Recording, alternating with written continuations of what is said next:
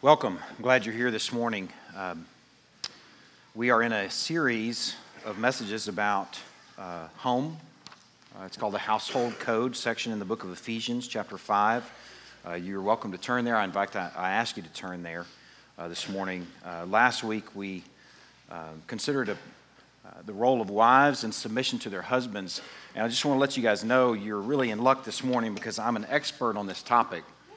And so we're going to give it another week. I really have a lot of experience with wives submitting to their husbands. Actually, I told Christy yesterday, I said, the only thing harder than preaching a sermon on wives submitting to their husbands is having to do it again the next week. So hopefully you'll have some margin with me, and we'll have some margin with each other, give each other some margin as we climb into this again. And I'll explain to you here in a moment where we're going. But I want to start first with prayer. I want to pray for another local church, and I want to pray about how we spend these next few minutes. Let's pray. God, this morning we want to lift up another church in our community. I want to pray for Pecan Grove Church of Christ, just right down the road.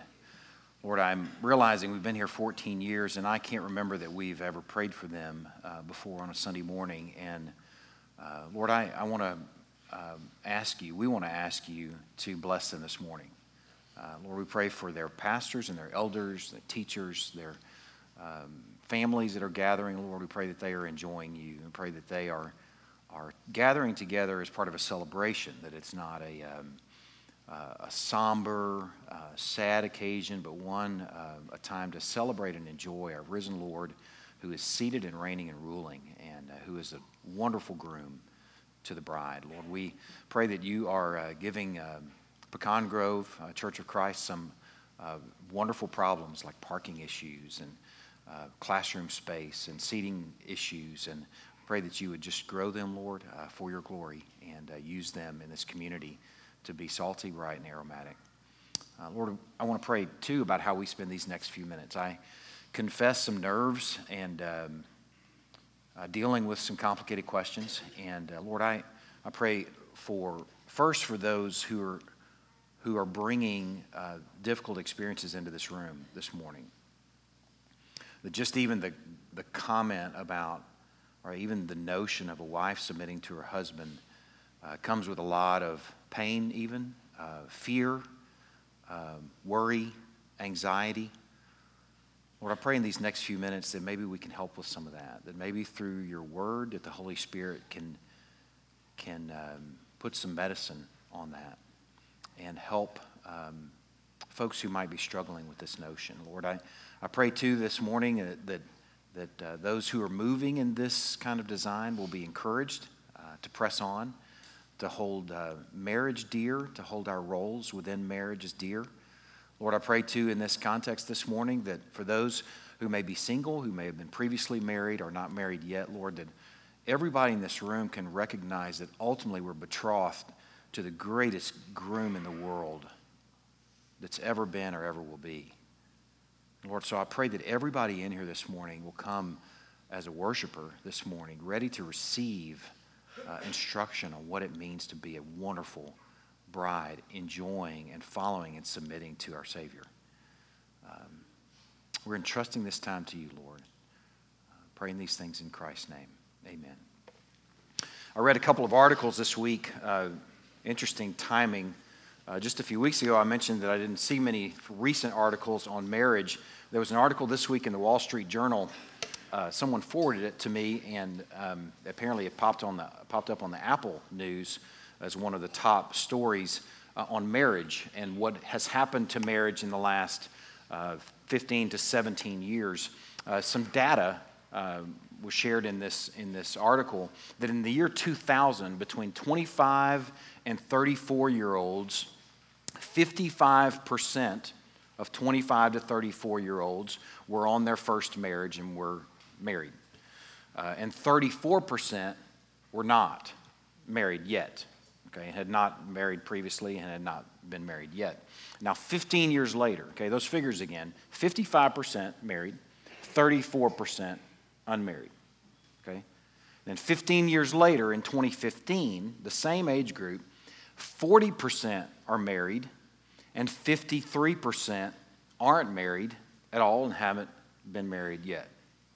Okay, so realize those numbers have almost completely switched and swapped in the last 15 years. The writer of this article suggested that a few different reasons that people might think of why that might be, but one of the reasons that he came up with, or she, I wasn't sure of the gender of the writer, suggested that it's because sex is so easy for men that they don't have to have any sort of commitment or promise of a commitment to get sex. So that it's just, why bother with marriage? Because I get what I ultimately want. What a sad statement of our times. And the tone of the article was not like, isn't this terrible? Isn't this tragic? It was very matter of fact that, maybe marriage is becoming passé. Maybe it's old news. Maybe it's going the way of parachute pants. Parachute pants were awesome in the day, but they're old news now. I read another article about marriage in Iceland. I can't remember, I think it was on CNN just this week. Apparently 2/3 of Icelandic babies born these days in Iceland are born to unwed mothers. And marriage is just sort of unnecessary, or deemed mostly unnecessary in Iceland. There was a quote from a lady that had 3 different children by 3 different fathers, never been married. Her quote was, "You can choose your own life."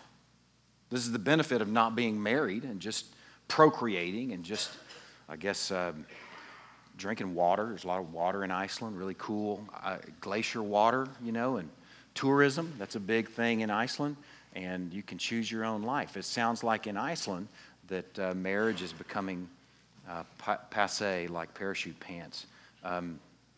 So I think we're in an important study. I really think we're in an important series because we don't want that to become old news for us. We don't want it to become a garment that's in our closet that we laugh about, but we want it to actually be something that we use and walk in and enjoy and celebrate.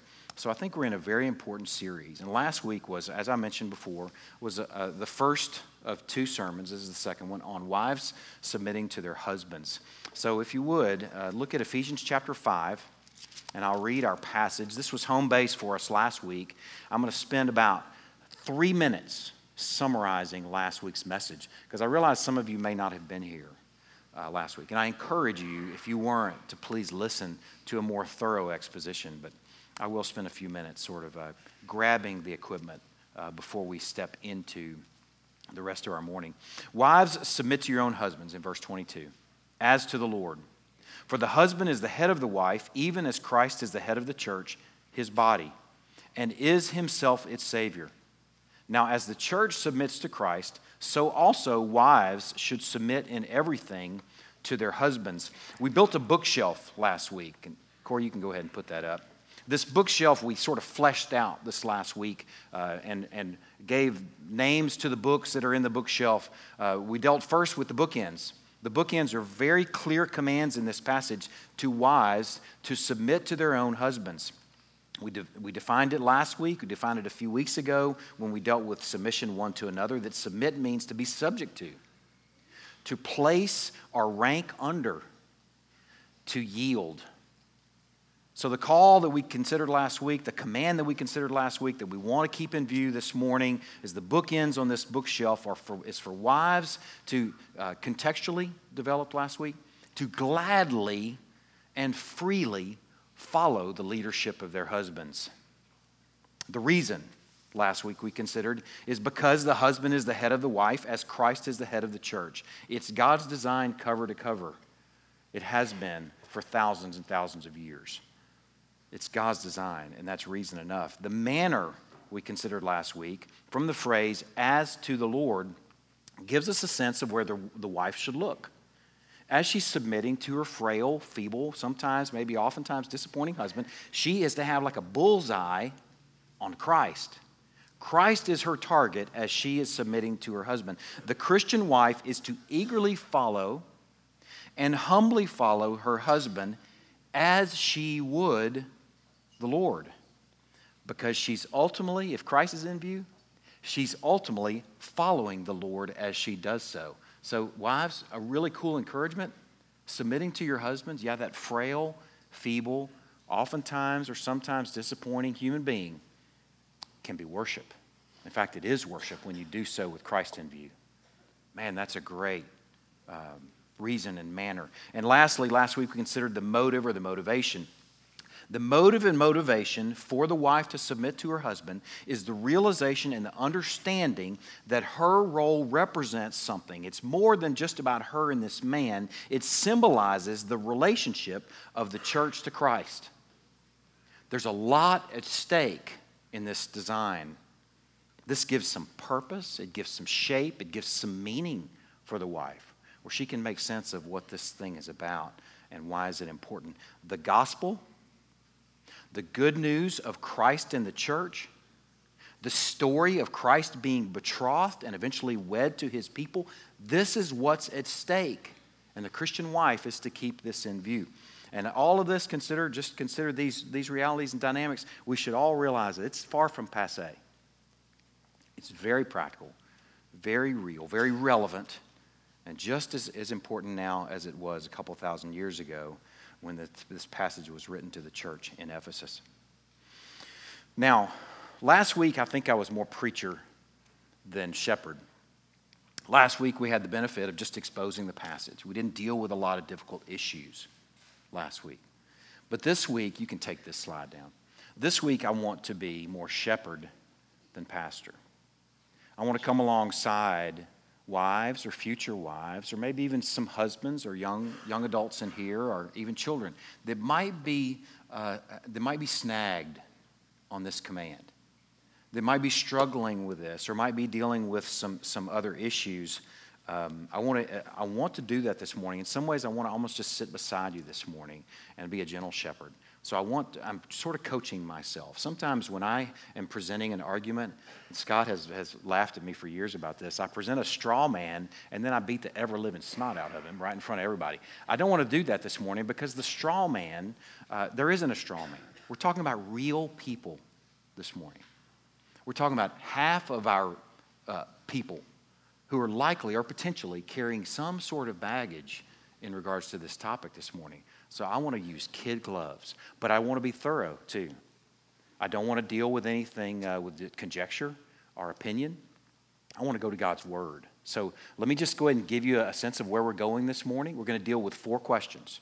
I emailed those questions out this week, but in case you didn't get the email or in case you weren't here last week and you don't know what those questions are, I'll share with you what they are so you have kind of an outline for the morning. The first question I'm going to deal with is, does this charge to Christian wives to submit to their husbands mean that men are superior to women? Good question. Second question we're going to deal with this morning is, could this have simply been a cultural command for Christian wives in ancient Ephesus? That's a good and important question. And you might be asked these questions in your neighborhood or in your workplace too. So if you're sitting here and you think of all the considerations that I've presented so far, and you're like, okay, none of those have really hit me, then don't just be about you for a few minutes and consider that you might be equipped for something this morning so that you can minister to someone else with the word, with something that's true. Okay, so just consider that. Okay, and the fourth question we're going to deal with, I switched the last 2 questions and put them out of order for a purpose you'll see later. What is the Christian wife to do with this command if the husband isn't leading well? Actually, that's the third. What is the Christian wife to do with this command if the husband isn't leading well? That's a really good question. Okay, and then the fourth question, how far does this submission thing go? Is the wife called to just say yes to everything? All right, so we're going to deal with these questions. Like I said, we're not going to, I don't want to be brief. I don't want to be ad nauseum or anything and overdo it, but I want to deal with them faithfully in these next few minutes because we're talking about people. And we're talking about real questions and real issues. So let me give you a map of where we're going in the Word. You can jot these passages down. Genesis chapter 1. You can go ahead and turn there now. Genesis chapter 1. It's been home base for us in this series and will continue to be. Genesis chapter 1. Another passage we're going to go to after that is 1 Corinthians 11.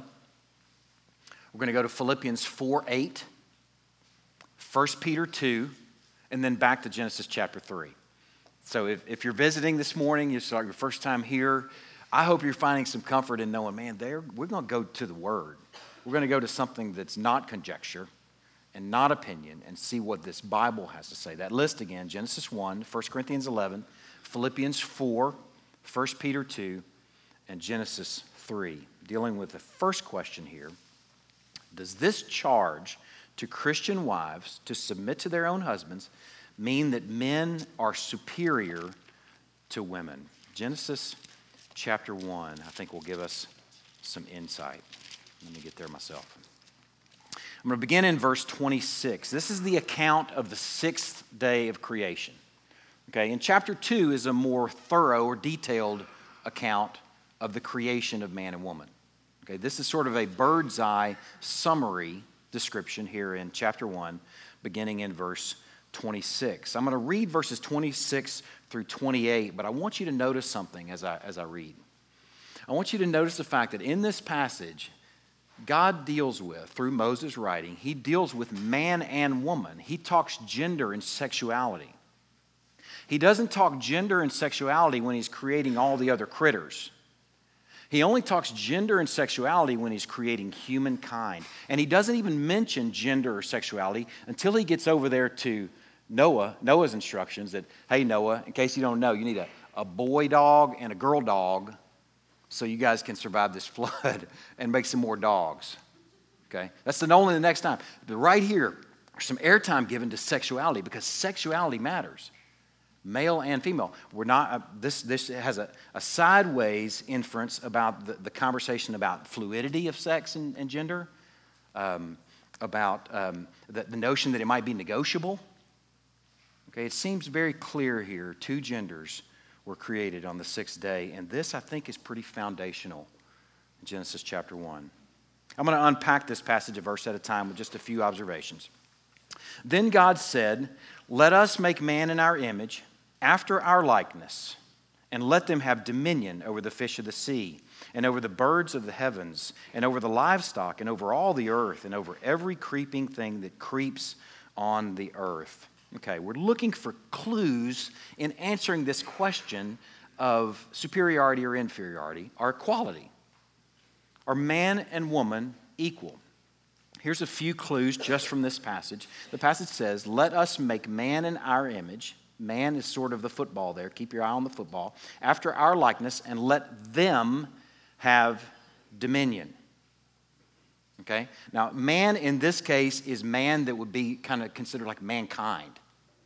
Let us make mankind in our image and let them have dominion. We're not just talking about a lot of men in this case. You're going to see specifically he's talking about two things or two beings in particular that populate the them.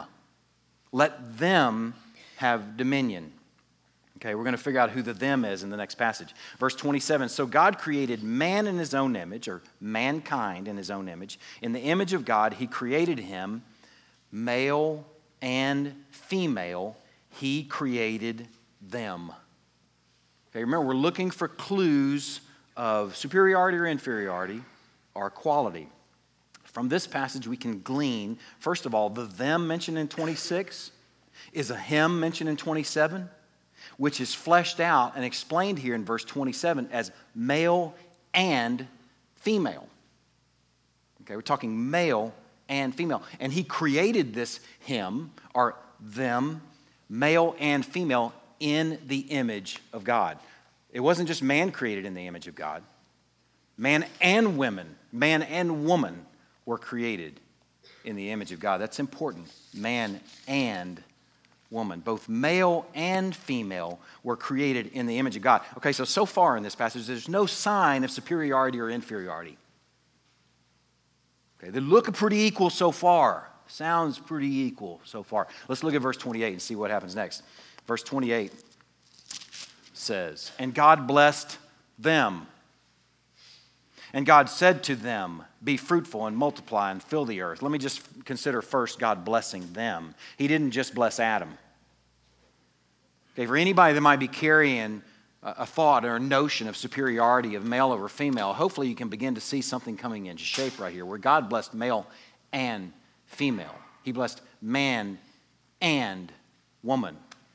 Let's see what he says next. "And God said to them, be fruitful and multiply and fill the earth and subdue it and have dominion over the fish of the sea and over the birds of the heavens and over every living thing that moves on the earth. And God said, behold, I have given you, man and woman, every plant yielding seed that is on the face of the earth and every tree with seed in its fruit. You, man and woman, shall have them for food.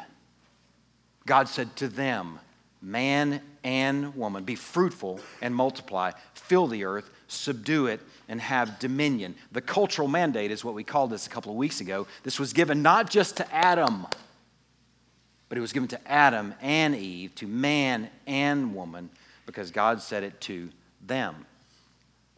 Okay, let me just kind of gather this up for you so you can kind of see it. Male and female so far bear the divine glory equally. Is that good? Y'all like seeing that? I hope so. I like seeing that. Man and woman together bear the divine glory equally. Male and female were blessed equally. And male and female, man and woman, were given the cultural mandate to be fruitful, to multiply, subdue, and to have dominion. Sounds really very equal, doesn't it? Man, I hope we're all agreeing. That's a no-brainer. Obvious. But now when we get into chapter 2, things look a little bit different. Chapter 2, we considered this passage last week, I think, beginning in verse 17. This is the more detailed account of the creation event of man and woman. The Lord God took the man and put him in the Garden of Eden to work it and to keep it. Now, in this case, he's not talking about mankind. There's a definite article in front of that. He's talking about the man, the only man, a guy named Adam. He put Adam in the garden to work it and to keep it. And the Lord God commanded Adam, the man, the only man, saying, you may surely eat of every tree of the garden, but of the tree of the knowledge of good and evil you shall not eat. For in the day that you eat of it, you shall surely die. Adam. There's nobody else he's talking to at that point. He's just talking to Adam. We know that for sure by the next verse. The Lord God said, it's not good that the man, Adam, the only man, should be alone. I will make him a helper fit for him. Okay. So far in chapter 1, we're seeing pictures of equality. But here in chapter 2, we see some pictures that suggest that there's some different roles. In chapter 2 so far, in verses 15 through 17, you see a picture of the stewardship, or the commands regarding stewardship of the garden, and the boundaries involved in that were given to the man, given to Adam. And in the next verse, I will make the man, this man, Adam, a helper suitable for him. Now here's what's interesting in these first couple of chapters. Chapter 1 develops the picture of equality. Chapter 2, though, develops the picture of different roles within an environment of equality, where one leads and one follows and helps. I want to ask you this question before I continue answering this question with what I hope is going to be the home run explanation. It just really is, and I'm really excited about it. But I want to ask you this question. Does your understanding of equality, or does your objection to the notion of these different ways that a man and a woman are to serve in a marriage, does your understanding of equality, listen, leave room for different roles within equality?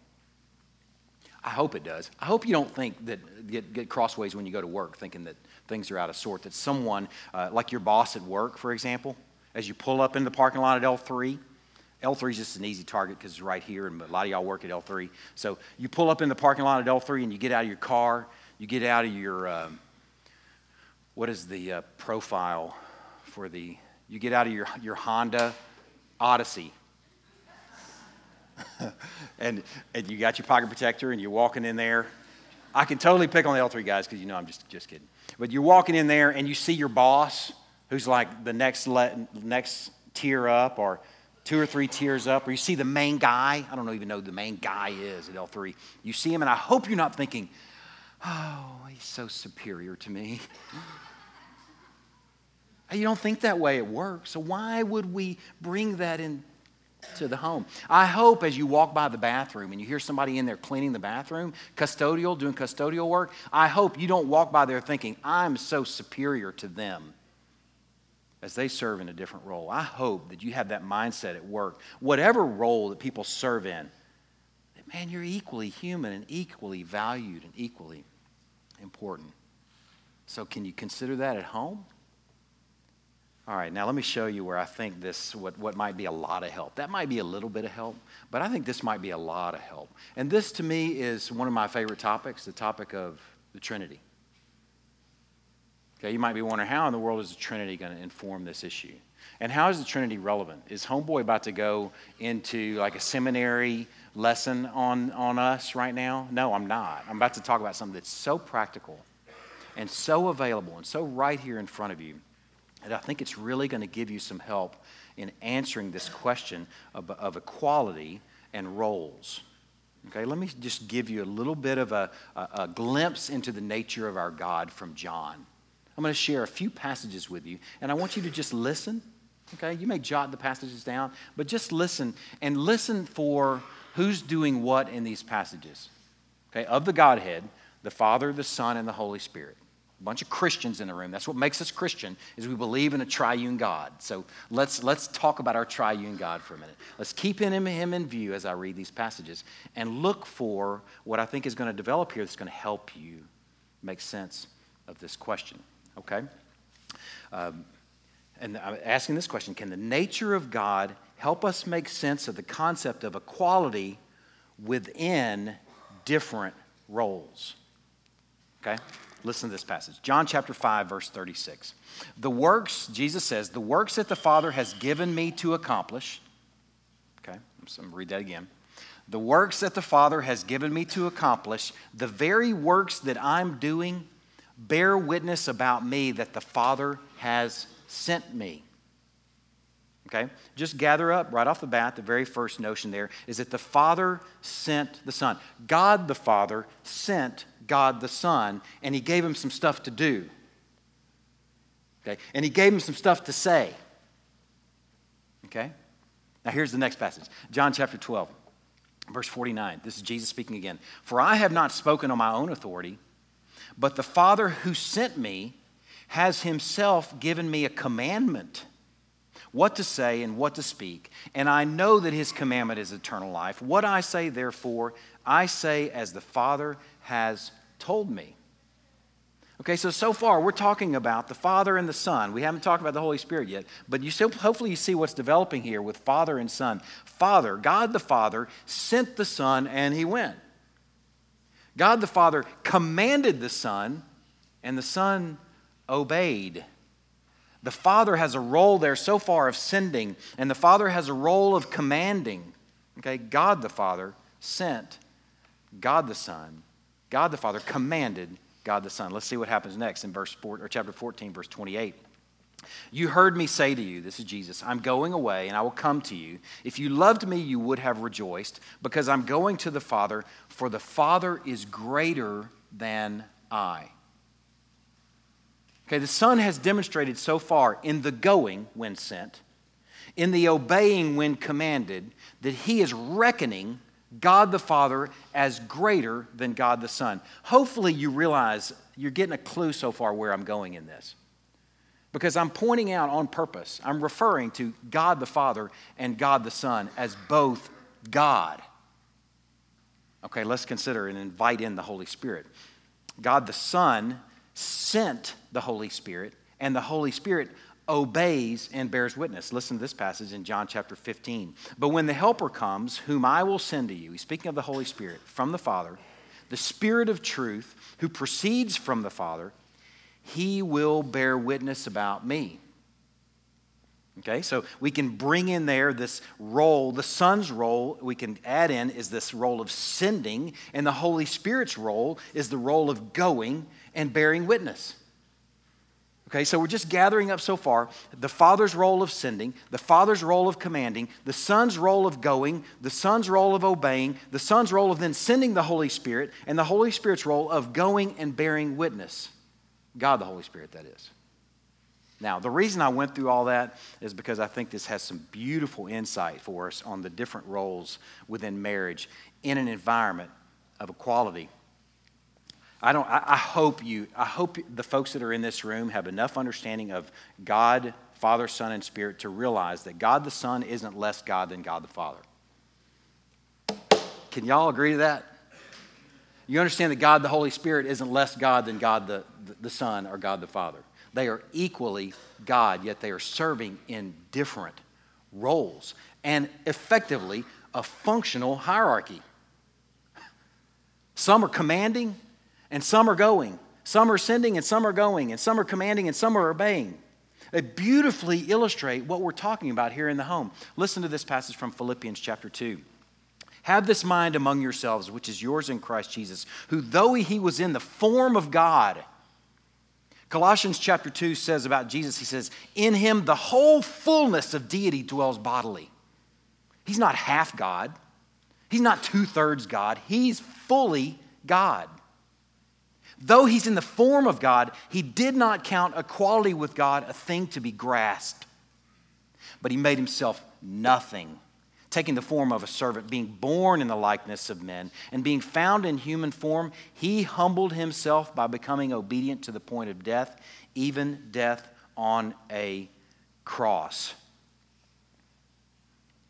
The Son, though fully God, obeys the Father and is subject to him, submits to his leadership, fully God, yet cooperating joyfully within a functional hierarchy. This concept of the Trinity isn't just for seminary classrooms, it's for living rooms, people. It's for dens. It's for that wife that's looking in the mirror and saying, why again am I supposed to follow this guy's leadership who's so on my nerves right now? You can go, oh, I'm serving in that role because God illustrates it for us. He shows us how to do that, and we're made in his image. So if I'm going to walk in that, I'm simply being an image bearer of a God that serves in different roles and yet is fully God and is equal. Man, I think this travels. I love the thought that we just spent some time talking about the nature of God is shedding light on the nature of the relationship between husbands and wives and husbands. I think this is for Christian wives who are saying, now why am I joyfully following and gladly submitting to my equal again? This is good medicine. Now, does this charge to Christian wives? There's our question we dealt with. Does this charge to Christian wives to submit to their husbands mean that men are superior to women? I hope you've recognized so far that no, it doesn't, not by a mile. Men are not superior to women. It means that men and women are real equals, serving in different roles as husband and wife, as image bearers of a God who does the same. Man, I hope that helps somebody. I hope that helps. Oh, here's the second question. Could this have simply been a cultural command for Christian wives in ancient Ephesus? Okay, let me kind of give you a map too for these next few minutes, because I know listening is like currency, and I want to be mindful of how much currency I've already used. And you might be thinking, my bank account is going to be closed if all four are getting that kind of treatment. That was the most thorough treatment of that one question. Okay, this one is the next most, and then the third is really light, and the last one's home base. So you're just in the home stretch, so you can hang in there. Okay. So here, listening currency. Hopefully you'll have some left here for the rest of this. The second question, could this have simply been a cultural command for Christian wives in ancient Ephesus? Okay, here's a couple of just side thoughts. We're going to get to a passage here, so you can go ahead and turn to 1 Corinthians chapter 11. But here's a couple of side thoughts while you're turning there. Could this just have been a cultural command for Christian wives in ancient Ephesus to submit to their husbands? Maybe it was just an ancient cultural thing. Well, let me just say this. It could have been. It could have just been an ancient thing meant for 2,000 years ago. But I want to suggest to you that's highly unlikely. First of all, I think it's unlikely because I shared a few weeks ago on a Sunday dedicated to the whole morning dedicated to understanding the context of the ancient Ephesus that it wasn't just Christian wives that submitted to their own husbands. Pagan wives submitted to their own husbands. 2,000 years ago in ancient Ephesus, wives submitted to their husbands, period.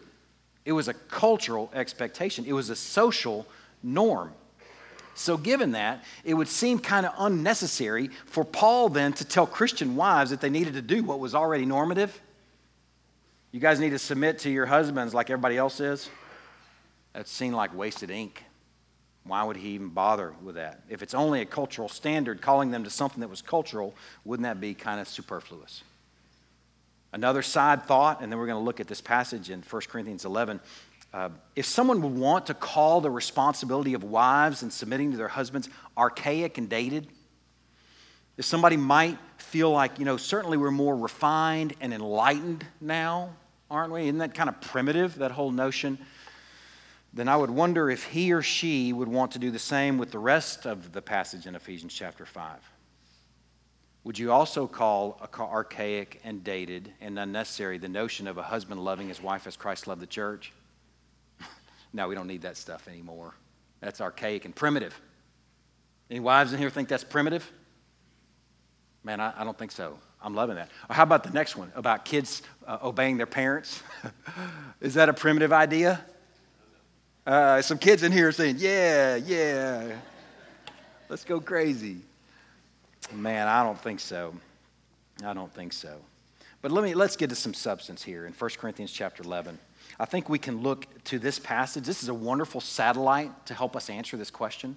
I use the term satellite often, and I haven't defined it in a long time. So let me just take 2 seconds to define satellite. A satellite passage is a passage that we can go to help shed light on a topic or shed light on a home base passage, like Ephesians chapter 5. Okay? And the more satellites we grab that are faithfully handled, the more robust our place where we're standing, the more sure we can be of where we're standing. Years and years ago, when GPS units first came out, we were issued one in the Marine Corps in a boat raid company, and it was like the size of a phone book. And it had a big strap you put around your neck, and the thing was weighed like 20 pounds. And we're in a Zodiac boat trying to read this thing, and in the ocean, okay, and waves, and you're trying to read this thing. You turn this thing on, it'd make a noise. And who knows what kind of radioactivity we're getting in this, You turn that thing on, and you sit here and look at it for about 10 minutes, 15 minutes. That's how long it would take it to get 3 satellites. It wouldn't give you a reading until you had 3 satellites because it needed 3 to triangulate to tell you where you were, okay? So the more satellites that were launched into space, the faster we would get a reading and the more robust the reading. You could get within 10 feet or 10 meters of where the thing was telling you. You get pretty confident about where you're standing. So that's something we do in a sermon. So if you're wondering why we go out these passages, we're grabbing satellites because it's going to help us triangulate to know where we're standing is a good, secure, true place. Okay, so this is a really great satellite in 1 Corinthians chapter 11. I'm going to read the passage and briefly explain what's going on here. Remember, we're asking this question, could this have simply been a cultural thing? Wives submitting to their husbands. Now I commend you, verse 2, because you remember me in everything and maintain the traditions even as I delivered them to you. But I want you to understand that the head of every man is Christ, the head of a wife is her husband, and the head of Christ is God.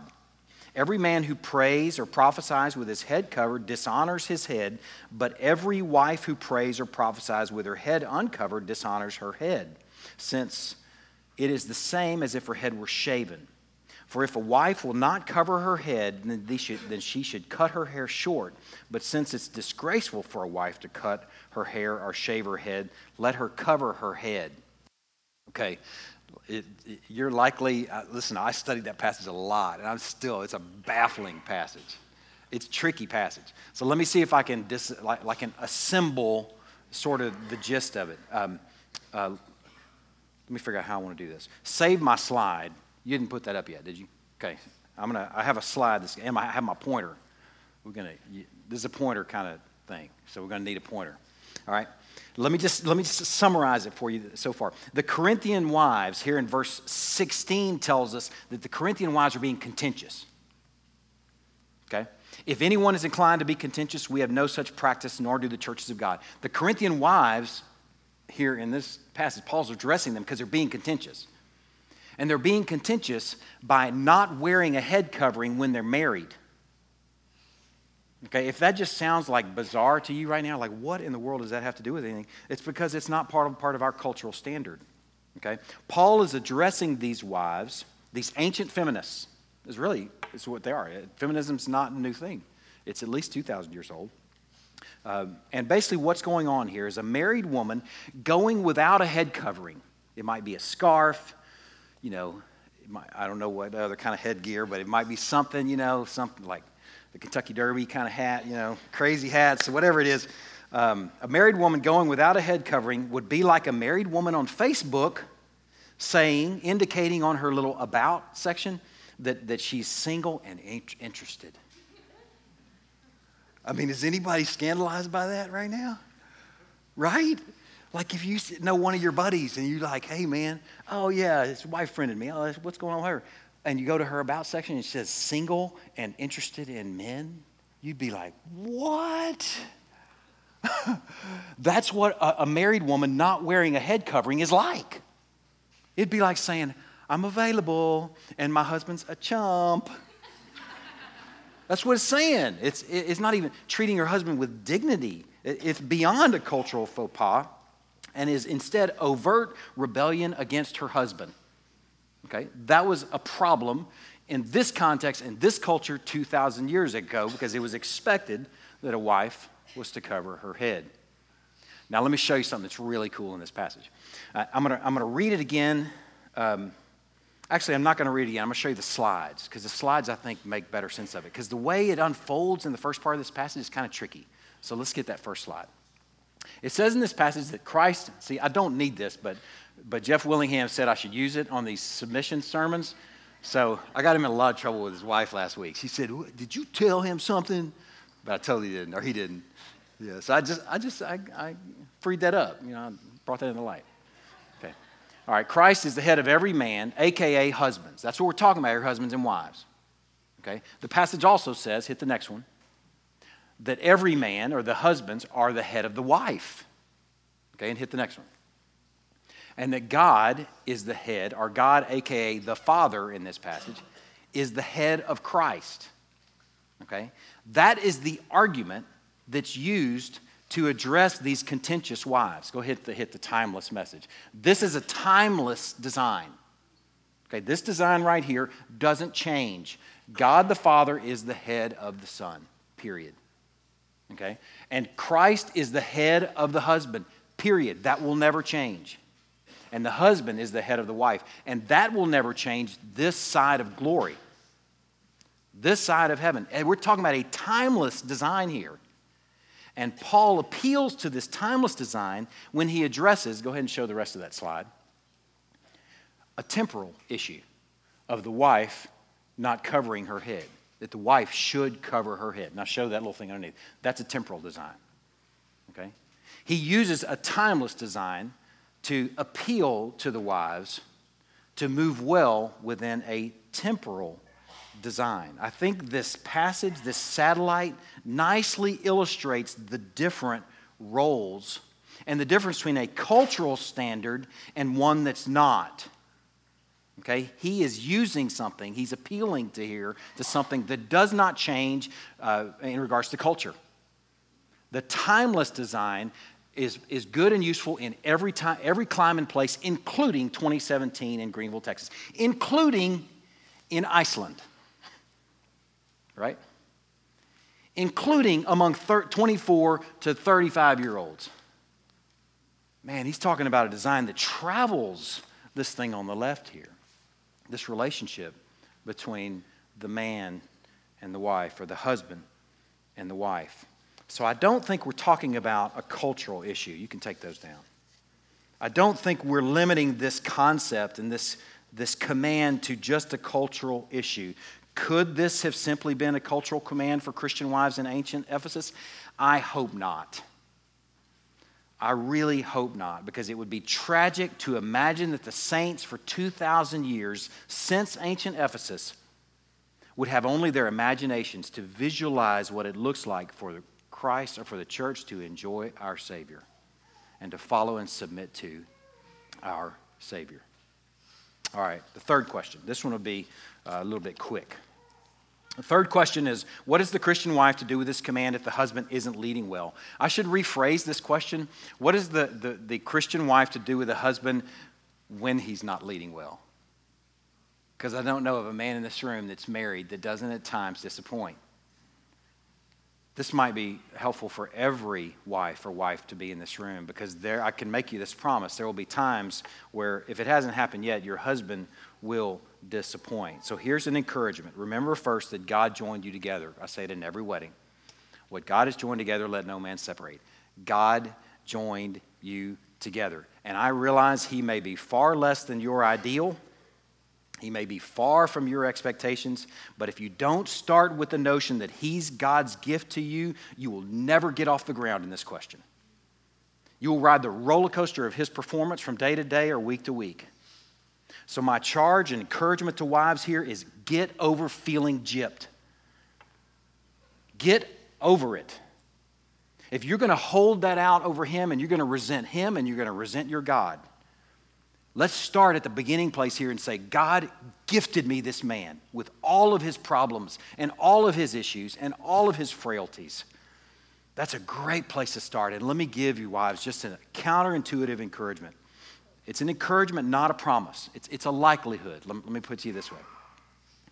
An encouragement to wives in submitting to your husbands, it has a way of growing him into being worth something. I hit on this last week, but I can't hit on it too much, because wives, a lot of you just like, I can't believe that. I was following you that far, but I'm not going there. Man, you don't know how much power you have in the life of that man. You don't know how much influence you have. You don't have any idea. God uses the encouragement of a loving wife who's looking for the commendable, the praiseworthy, and the lovely stuff in the life of a frail fellow to inspire him to be more than he is. I want to encourage you, wives, to have Philippians chapter 4, verse 8 on speed dial. Listen to it. Finally, brothers, whatever's true, whatever's honorable, whatever's just, whatever's pure, whatever's lovely, whatever's commendable, if there's any excellence in that man, if there's anything worthy of praise, think about these things. I'm telling you, you have no idea what you can do to that man if you begin to live that way, wives. You might think, well, man, I don't want to reward mediocrity. I don't want to praise the guy when every now and again he does something worth commendable or that's commendable or praiseworthy, because then he'll just be satisfied with being sorry and lazy. It doesn't work that way. The rest of the guys in this room, let me just let you in on this, wives. The rest of the guys in this room are just like me. They're praise junkies when it comes from our wives. We love hearing from our wives how awesome we are. And it doesn't make us lazy. It does the opposite. It makes us want more. It makes us want to please and bless our wives even more. Wives, let me set you free in this encouragement to know that you can love that man and respect that man and admire that man and praise that man into being worth something. It's got to start first, though, with you thanking God that God gave him to you. It's got to start there. Get over feeling gypped. Trust God's providence and design. It'll bless you. And you'll have a husband that you'll see transformed in front of you. It's not a promise, it's a likelihood. It's a likelihood. Okay, the last question. Last question, question number 4. Let me find it. How far does this submission thing go? Is the wife called to just say yes to everything? That's a big question, isn't it? It's one that maybe a lot of you have been wrestling with. What does this actually mean? How does this play out? Let me just encourage you with this thought. You can turn to, go ahead and turn to Genesis chapter 3. I'm going to read 1 Peter chapter 3 for you to keep you, save a little currency. Turn to Genesis chapter 3. It's where we're going to land this morning. How far does this submission thing go? Is the wife called to just say yes to everything? Let me point out to you, in the Ephesians passage where we started this morning, I've looked for a caveat in there. I've looked for an out. I've really looked for it, wives, because I really want to find something in there that gives you an out for when he's not really worth following. But it says everything. It says, wives, submit in everything to your husbands. I looked for it, and it's just not there. There's not a limit expressed there, but I think there is a limit. Okay, one verse can be completely true, yet it won't necessarily reveal the truth completely. Okay? Can you see that and know that? That verse is completely true, yet it's not revealing the truth completely. And I think this 1 Peter passage, I'll read it to you, and you can think on this. This may help. Likewise, wives, be subject to your own husbands, so that even if some do not obey the word, they may be won without a word by the conduct of their wives when they see your respectful and pure conduct. I think that's the clue to the how far does this thing go. This passage tells us that wives are to be subject even to unbelieving husbands. Even to unbelieving husbands. And what potentially will win those husbands over is, note it, the respectful and pure conduct. So where's the line? It's the line that takes you, wife, to where you're not moving respectfully and you're not moving in purity. If a husband, even an unbelieving husband, or even a believing husband, calls you to move in a way that is not respectful and pure, that's the line. That's the line. Peter encourages these wives, submit to your husbands, and he goes on to say, like Sarah did to her husband, man, he uses some examples that are baffling if you know the story of Abram and Sarai. But man, this should give us a sense of where the line is, knowing that it's your respectful and pure conduct that may win them over. In other words, the wife can be subject to and submit to her husband, even an unbelieving husband, and yet not follow him into sin and impurity. There is a line. Let me encourage you, wives, this call to submission, let me set you free. This call to submission is not an absolute surrender of your will. Instead, listen, this is a great definition. A book that I'm studying provided this definition. I can get you the resource if you'd like to read it. It's a disposition to yield. That's what God, I think, is expecting from you, ladies. A disposition to yield and an inclination to follow His leadership. A disposition to yield and an inclination to follow His leadership. I think what may give some ladies some comfort in that whole concept this morning is a little side note. I shared this in Life Group this week and saw the light go on in a couple people. I said, I think we need to share this Sunday because it'll be helpful.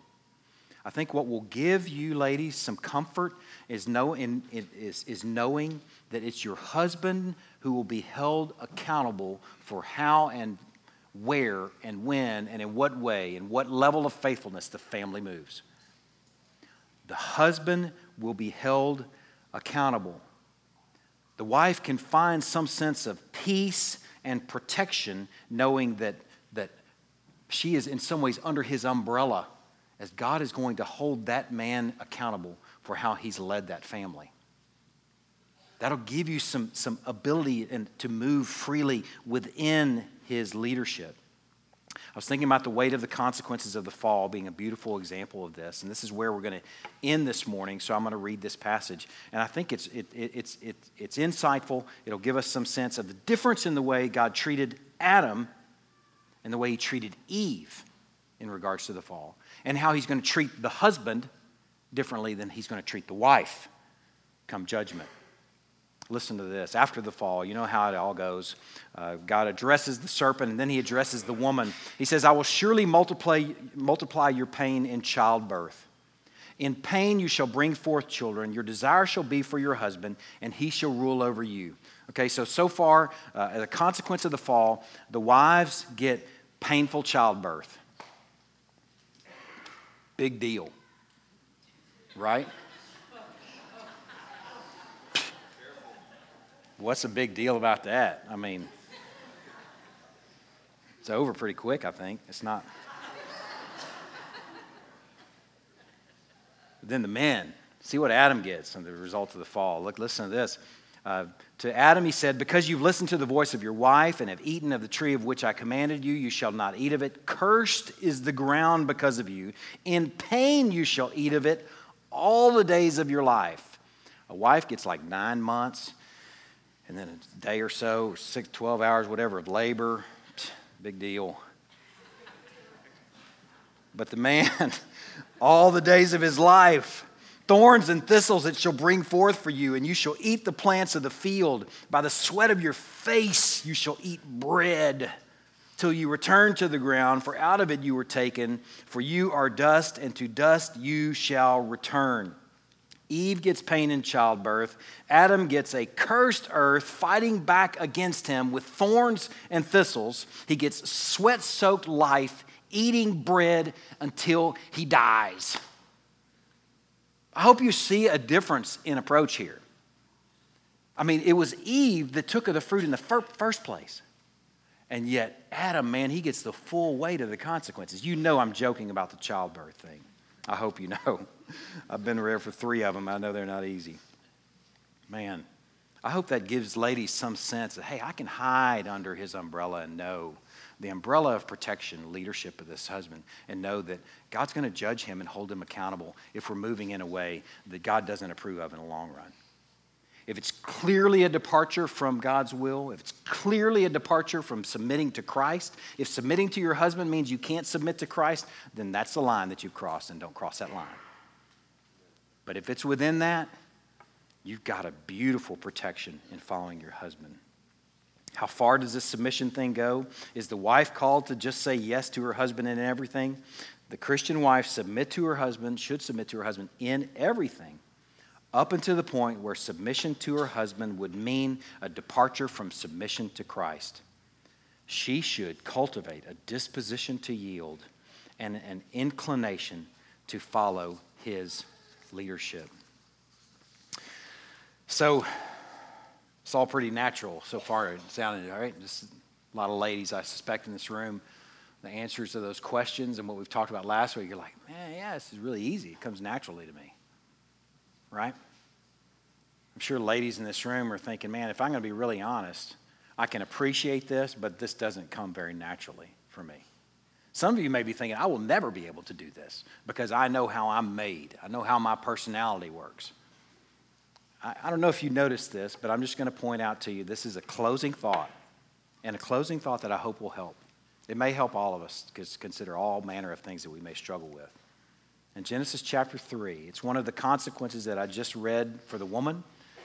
I developed and pointed out that there's pain in childbirth, but also to the woman he said, your desire shall be for your husband, and he shall rule over you.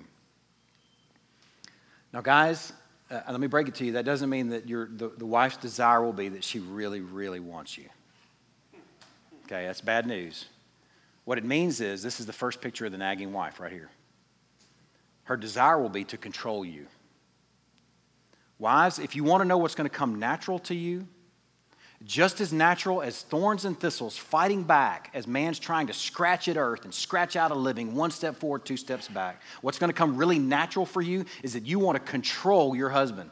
You want to nag him, you want to fix him, you want to correct him, you want to groom him into the man that you think he ought to be, that you think he ought to be. That's what comes natural for you. If you're thinking so far yet, last Sunday and this Sunday, none of this comes naturally for me, well, duh. It's a consequence of the fall. Your desire will be for your husband. And he, guess what his desire will be? His natural bent will be to just rule you. And that's not good either. That's not good either. But here's the good news, is because of what Christ has done for us, we don't have to live according to what comes natural. Amen? We don't have to live according to what comes natural for us. Man, that ought to be the best news we've heard all morning. Romans chapter 6, verse 6 says, our old self, our fallen self, was crucified with him in order that the body of sin might be brought to nothing, so that we would no longer be enslaved to sin. Man, Christ's work has freed you, wives, from the natural bent. Christ's work has freed you from being enslaved to what comes naturally. He won you. He purchased you. He freed you and liberated you from the shackles of the natural. Ladies and men, if your natural bent is to rule and her natural bent is to nag and control, man, y'all have been won from that. You don't have to move that way anymore. Let me just encourage you in this closing thought.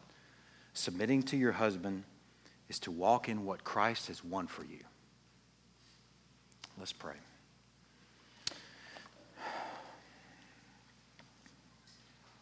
God, I pray that what we've considered in these last few minutes, Lord, I pray that it'll be a help for our ladies in here, our wives-to-be, our anybody that may be struggling with some of these questions. Lord, I pray that it'll give some insight into the wonderful value of a woman, the beauty of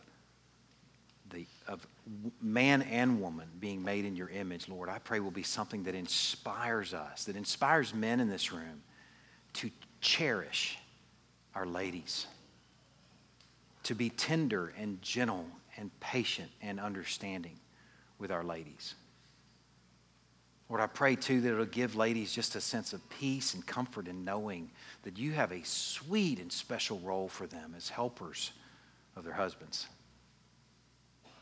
Lord, I pray too that all of us in here, married, single, divorced, whatever our circumstance, young kid, whatever it might be, that all of us can enjoy together, that we have a wonderful groom that never disappoints. We don't have to have any caveats. We don't have to have any outs.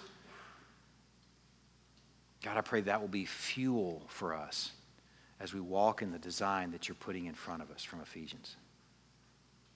I pray for real purchase in the home, Lord. I pray this week that a wife, as she might be struggling with the thought of following her husband, Lord, I pray that she will actually have a conscious thought about the equality of Father, Son, and Spirit serving in different roles, and how she beautifully has the opportunity to illustrate those different roles within an environment of equality. God, I pray that the Trinity will actually find some purchase this week in a real, tangible way. God, we are thankful for your word. We're thankful for a timeless design. I'm thankful that we can hold on to something that doesn't phase in, that doesn't become passé. God, I'm thankful that we can grip this as we grip you. We love you, Lord. It's in Christ's name we pray. Amen. Let's distribute the elements.